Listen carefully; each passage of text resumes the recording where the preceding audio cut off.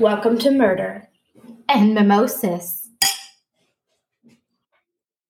Just a quick disclaimer before we get started. Our show is Murder and Mimosas. It's a true crime podcast. This means that we do discuss crimes, including but not limited to disappearances, murder, and sexual assaults. All our episodes are told with the respect of the victims and the victims' families in mind. We strive to ensure that we provide factual information, but some information is more verifiable than others. With that, grab your mimosas and let's dive in. Welcome back to Murder and Mimosas. I'm Danica. And I'm Shannon. Today's case is a serial killer, and it's unique in the fact that I was able to deep dive into an account from one of the killer's best friends through a book he wrote. A link to the information about the book will be in the show notes, along with all the other links like every other week. Anywho, let's jump right in. Today we're going to talk about Charles Howard Schmid Jr., but he's referred to by his friends as Schmidty, and I've decided we're friends with him. Not really, but we're going to refer to him that way anyway. Schmidty was born on July 8th of 1942 to an unwed mother, which, we've covered this time and time again. It's very taboo at the time. So his mother put him up for adoption, and at just 2 days old, Schmidty was adopted by Charles and Catherine Schmid. The Schmid family lived in Tucson, Arizona, and that's where Charles and Catherine owned a nursing home that was doing very well. In school, Schmidty was said to be fairly intelligent, courteous, and just kind of a curious kid. Despite that, though, he didn't really excel in his grades, and he was often a bit of a risk-taker and kind of a trickster. Schmidty always seemed to be fairly close with his mother, Catherine, but he seemed to get into arguments quite a bit with his father, Charles Sr. Schmidty would later say he got spanked with his father's belt, sometimes for no reason at all. And while it sounds a bit harsh to us now, that seems kind of typical for a dad in the late 40s to early 50s. So at about 8 years old, Schmidty became friends with Paul Geen, and they would hang out often, taking their BB guns. They would go shoot small game animals like birds or squirrels or rabbits. In high school, up until his senior year, Schmidty was actually quite the athlete for the school's gymnastic team. He even took his school to the state championship one year. However, he did quit the team his senior year. Okay, for one, I've never even heard of a high school having a gymnastics team, but also, why did he quit the team? So I tried to find the reason, but no sources I found said why he might have quit. However, that same year, just before graduation time, Schmidty got suspended from school. He had stolen some tools from the school's machine shop, and when he was suspended, he just didn't come back after that and didn't graduate from what I could find. In 1960, at just about 18 years old, is when Schmidty finds out he's adopted. So up until then, he thinks that Catherine and Charles are his birth parents. He doesn't really take it too well, and if that doesn't already, kind of suck to find out at 18, he decides to track down his biological mother. And he does finally find her, and she pretty much tells him, I didn't want you the first time. I don't want anything to do with you. Don't contact me again. That rejection has to be rough. But also, I'm really impressed that he found her back in the day without computers, social media, all of that. I know. But yeah, I would think that the rejection had to be a not so great experience for him. But he continues on. Despite dropping out of school and not really having a job, Schmidty seems to be getting along just fine. He lives in his own small house. From what I understand, it's like a guest cottage situation on his parents' property. And on top of that, they gave him a nice convertible car and a $300 a month allowance. Just free money. He's not going to work for it. And we need to keep in mind, this is the 40s. Which means $300 a month then would be over $6,000 a month today. That is a nice chunk of change to get just for living. I'd like to have that kind of arrangement. Right? Anyway, this little house was a major party spot in Tucson, especially for the teenagers who adored and idolized Schmid. A quote from Richard Brunn's book summed up logically why teenagers were so drawn to Schmid in a town that really had nothing for teenagers to do. He said, quote, once he had all the things a typical teenager lives for and held dear, money, a new convertible car, clothes, looks, dates at the snap of his finger, and even a rock and roll band. I can get the appeal for bored teenagers. That talks about his looks. Was he attractive? Okay. In my opinion, no. We'll post a picture on Instagram for you guys to decide, but just for you to have a mental image right now, I'm going to give you kind of a description of what he looked like. So he's a little bit on the shorter side at 5'4". However, he's very much not confident with his height. To help with this, he would never take off his boots because on the inside, he would pad them with like crushed tin cans and rags to add about 3 inches to his height. So, oh my gosh, talk about sore feet. Yeah. And he had a funny walk, but people didn't know that's what it was from. So while originally he's 5'4", he has a few extra inches. His natural hair was like an auburn color, but he dyed it jet black. He used a lot of makeup as well to change his appearance. He used pancake makeup on his face, white makeup on his lips, and he drew a beauty mark on his left cheek.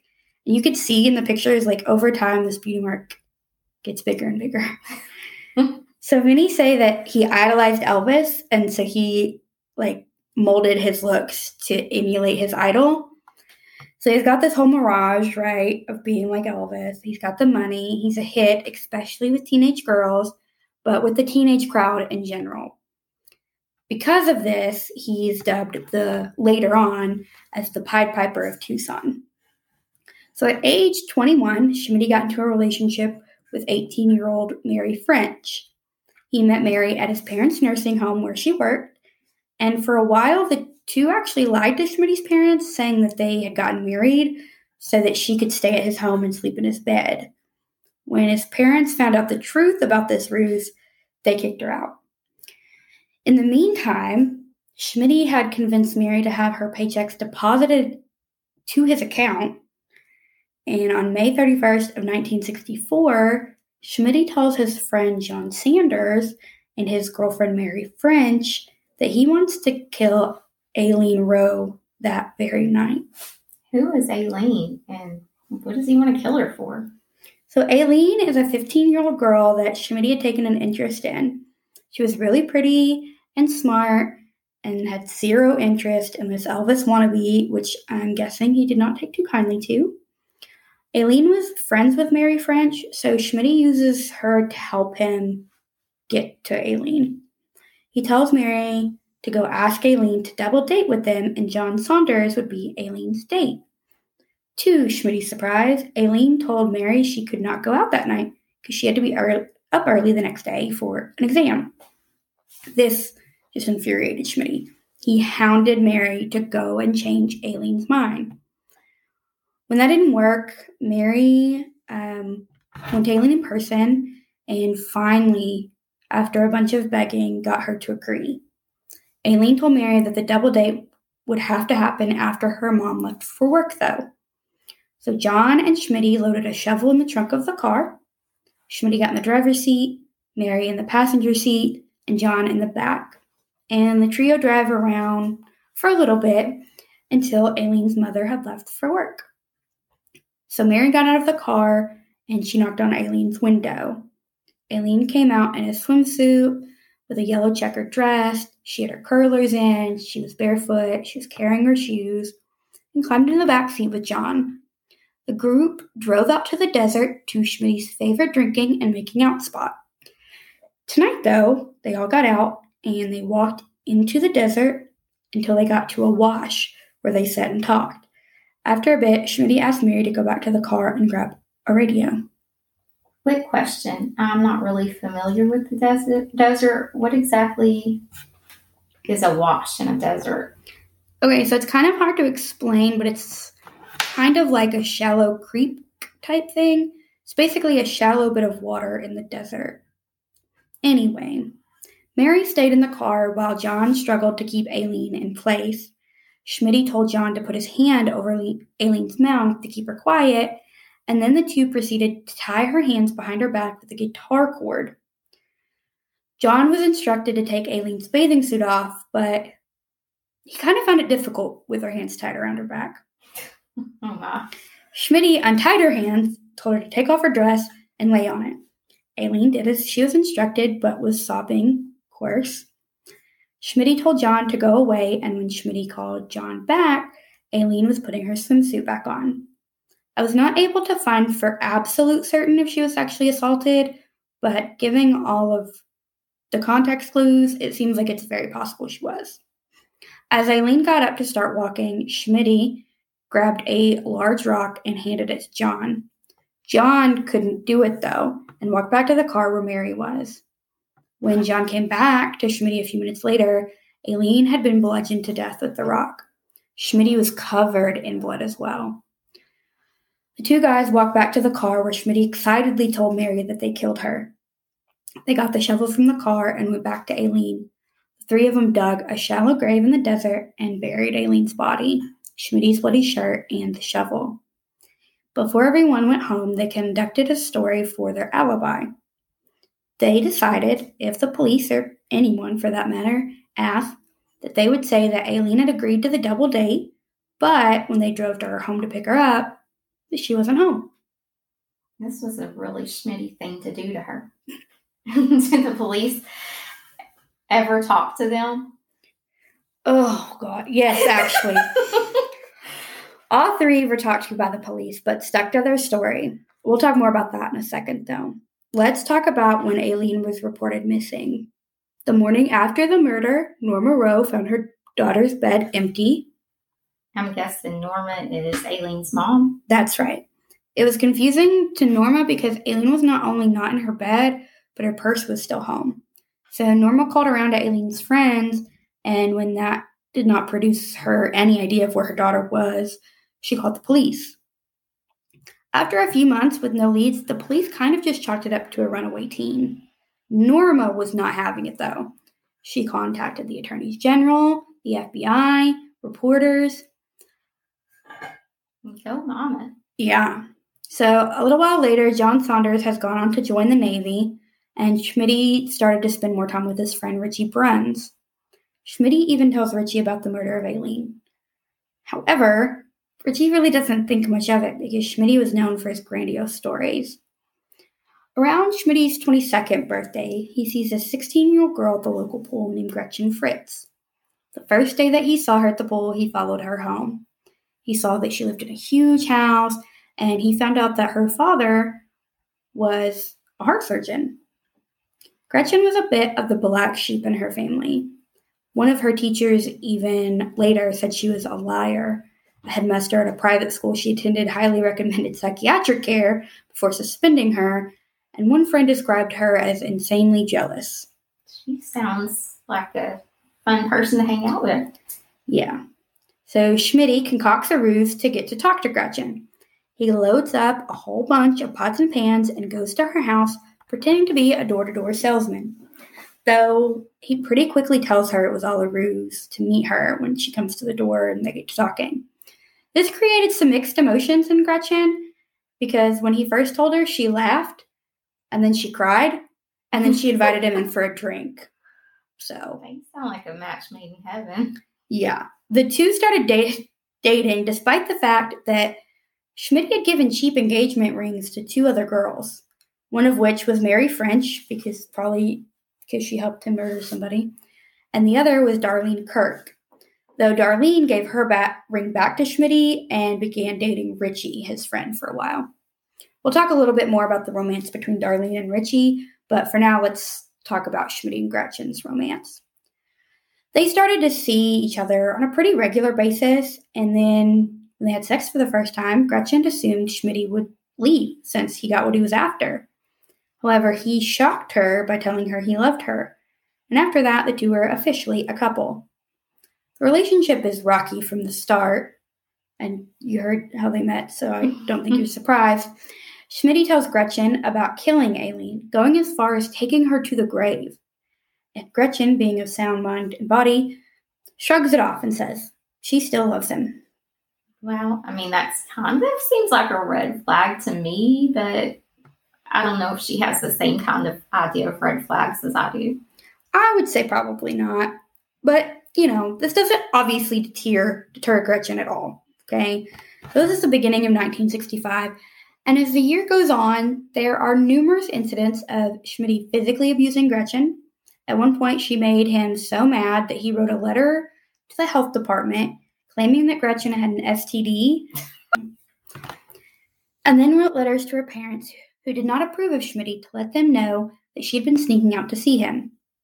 Gretchen was no peach either, though. She was extremely possessive and jealous when it came to Schmid.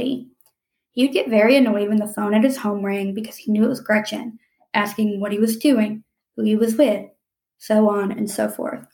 She even supposedly stole his diary, which recounted him killing a man in the East at some point. I say supposedly because the diary was never found, and it was never confirmed if that murder ever actually occurred. By the time of fall of 1965, Schmid is fed up with Gretchen and starts telling his friends that he's going to kill her. Gretchen, about the same time, found out about Schmid's, quote, engagements and was furious.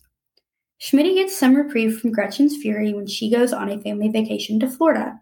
While she's away, Schmid does play. He throws many raging parties while she's away. But then she comes back, and her and Mary French both show up at Schmid's claiming to be pregnant and each demanding that Schmid marry them. This leads to a big fight between Gretchen and him when he turns her down and she eventually storms off. On August 16th of 1965, Gretchen decides to take her 13-year-old sister Wendy to a drive-in movie to watch Tickle Me because it starred Elvis Presley. The two never made it back home. I bet I can guess who's behind that disappearance. Well, you're probably right, but of course nobody else knew that for sure.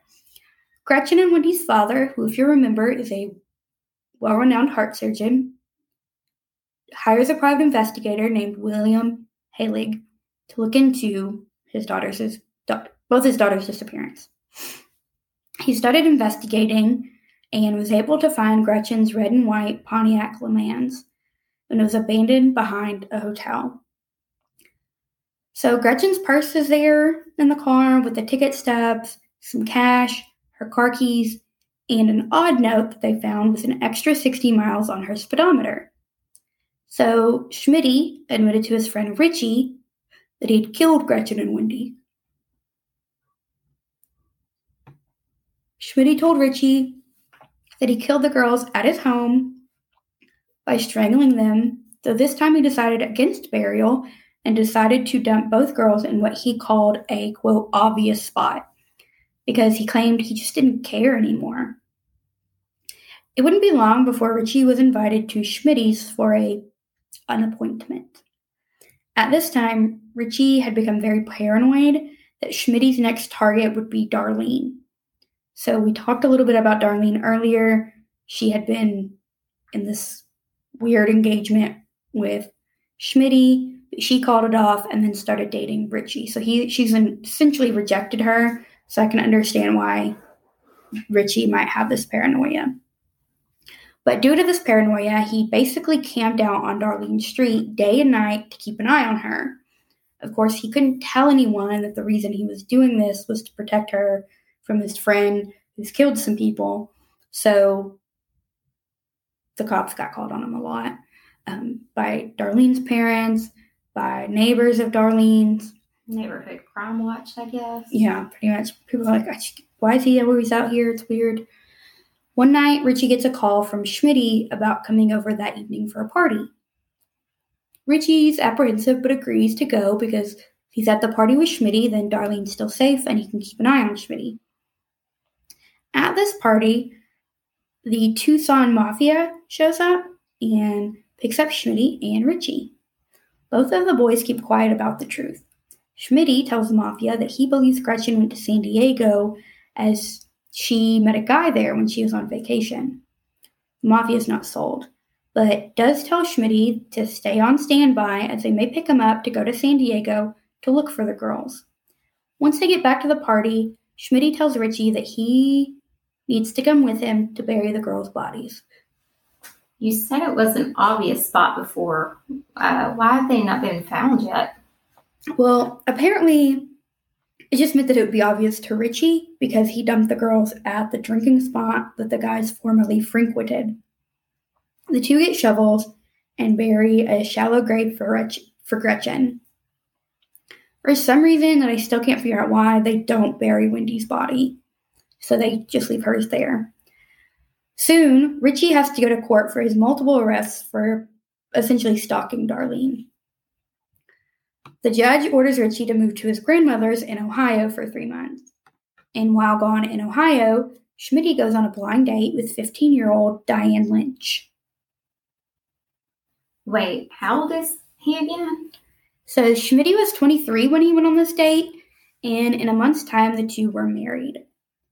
What Schmid didn't know during his newlywed bliss was back in Ohio, Richie had had a bit too much to drink, and he tells his grandmother all about Schmid's murders. His grandmother urges him to go to the police, which he does.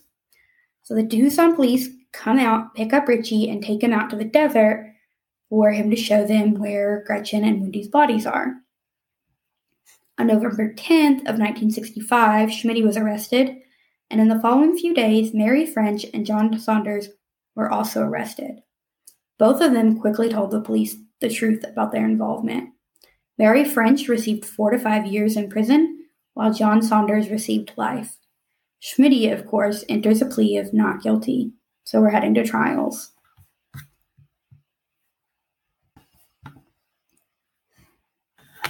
So let's talk about those for a bit. The first day was February 15th of 1966 for the trial of Gretchen's murder. There was quite a bit of contradictory testimony from different witnesses. However, Richie's testimony, Mary French's testimony, and Charles Schmid Sr., Schmid's father's testimony, seemed to carry the most weight. Richie told everything he knew. Mary French also told what she knew, though the defense tried to object since she was testifying about Aileen's murder, but it was overruled. As for Schmid's father, he refused to back his son up about the alibi that he was with his parents that night. However, his mother does contradict the father in her testimony. On August 16, 1966, both sides rested. The jury left for deliberation, and when they came back, they had a verdict of guilty, and following that was the death penalty. That was just for Gretchen and Wendy's murders, right? Right. So there's a whole second trial. During this one, Schmid ended up changing his plea to guilty for second-degree murder and getting 50 years to life in prison. He wrote a letter to the judge saying he was coerced by his counsel to take that plea deal. So they're starting to look into that. But June 12th, he changed his mind again and withdrew his plea and decided to keep his guilty plea. Or to withdraw his appeal and keep his plea. So a few weeks later, on June 23rd of 1967, Schmid tells the police that he will take them to Aileen's body and lead them to the grave. During all that, the second trial and then the plea change, Schmid's wife, Diane, divorces him. Schmid heads off to prison, but his story is far from over. Schmid decides he isn't a real big fan of prison. No, Ma, I can't imagine why. Well, he decides to try out the Trojan horse method to escape, so he hides out in a hollowed exercise horse. However, that failed when he was discovered.